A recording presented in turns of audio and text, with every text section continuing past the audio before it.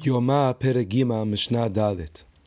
Before he dipped in the mikveh, they spread a linen sheet as a mechisa for privacy.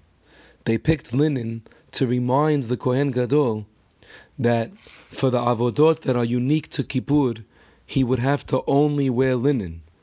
So only 4 out of the 8 garments.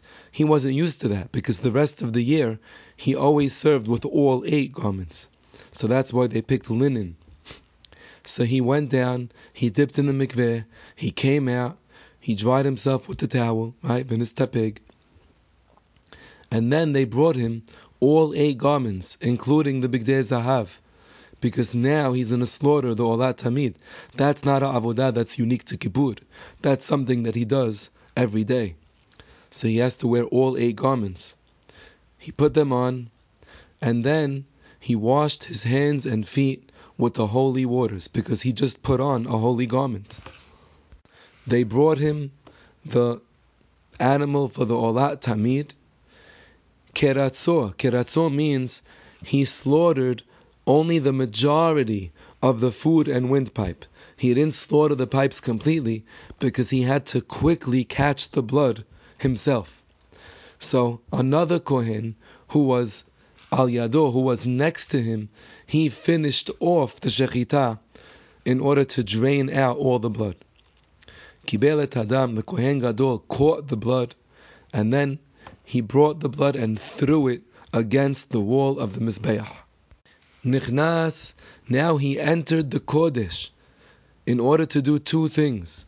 Le'aktir ketoret shel shahar, to offer the morning spice offering on the Mizbeach shel Zahav, which was in the Kodesh, ulhetiv et hanerot, and to clean out the remaining 2 candles that were not cleaned out on the menorah. Now, while he was involved with that, the Kohanim were busy skinning the olat tamid and cutting it into its limbs and placing the limbs on the kebesh. So now the Kohen Gadol came out of the Kodesh, ulhakri betarosh ve'tevarim, in order to pick up the head and the limbs from the kebesh, bring them up to the Mizbeach, and throw them onto the fire of the Mizbeach. And when it says the limbs, it also is including that he would bring up the flour for the Korban Mincha and offer that following the burning of the Olat Tamid. Ve'eta habitin, and he would also bring up the flour for half of his daily Korban Mincha and offer that as well. Ve'eta yayin, and he brought up the wine and he did nisuch hayayin.